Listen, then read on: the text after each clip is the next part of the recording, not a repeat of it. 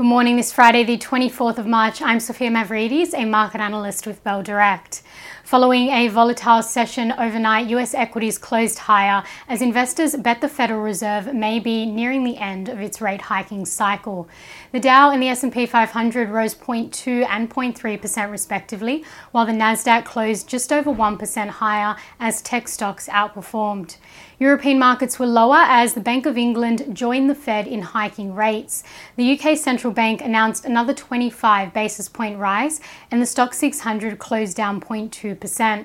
The banking sector led losses throughout the session. Construction and oil and gas stocks also declined, while tech stocks rallied in Europe as well. As for what to watch today, well, the broad tech rally made way to renewed selling in regional banking stocks, which sees the SPI futures suggesting the Australian market will drop 0.55% at the open this morning. Technology stocks may follow the Nasdaq's lead, with investors reducing their bets on the Fed's next hike and as US Treasury yields decline. Tech stocks are sensitive to interest rates, so this saw tech hit the hardest as the Fed consistently raised rates. Therefore, the turn lower in rates this month is causing investors to rotate back into tech stocks. Now, this may have a positive effect on ASX-listed tech shares today. And in commodities, oil has dropped once again, weighed down by weak global sentiment.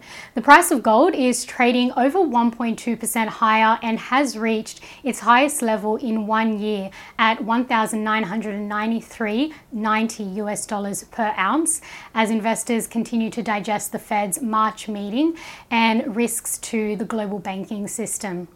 While iron ore has tumbled, currently trading 2.8% lower at $123.50 US per tonne, the lowest level in over a month. Now, the iron ore price has been pressured by weaker demand from steel producers and increased control of speculatory prices. There have also been reports indicating that China will cut its domestic steel output by 2.5% this year, and that would mark the third consecutive annual decline, and of course China is a top producer.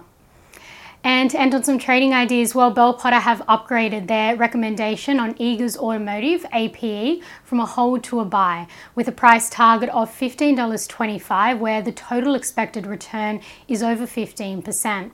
A potential catalyst to support the upgrade on the leading automotive retailer is that increased sales of BYD vehicles over the coming months are expected following the joint venture of Eagers Automotive and BYD, which is an electric car dealership. And Trading Central have identified a bullish signal in PWR Holdings. Their ticker code is PWH, indicating that the stock price may rise from the close of $9.65 to the range of $12.20 to $12.70 over 27 days, according to the standard principles of technical analysis. And that's all for this morning. I'm Sophia Mavridis with Bell Direct, and I'll see you again shortly for the weekly wrap.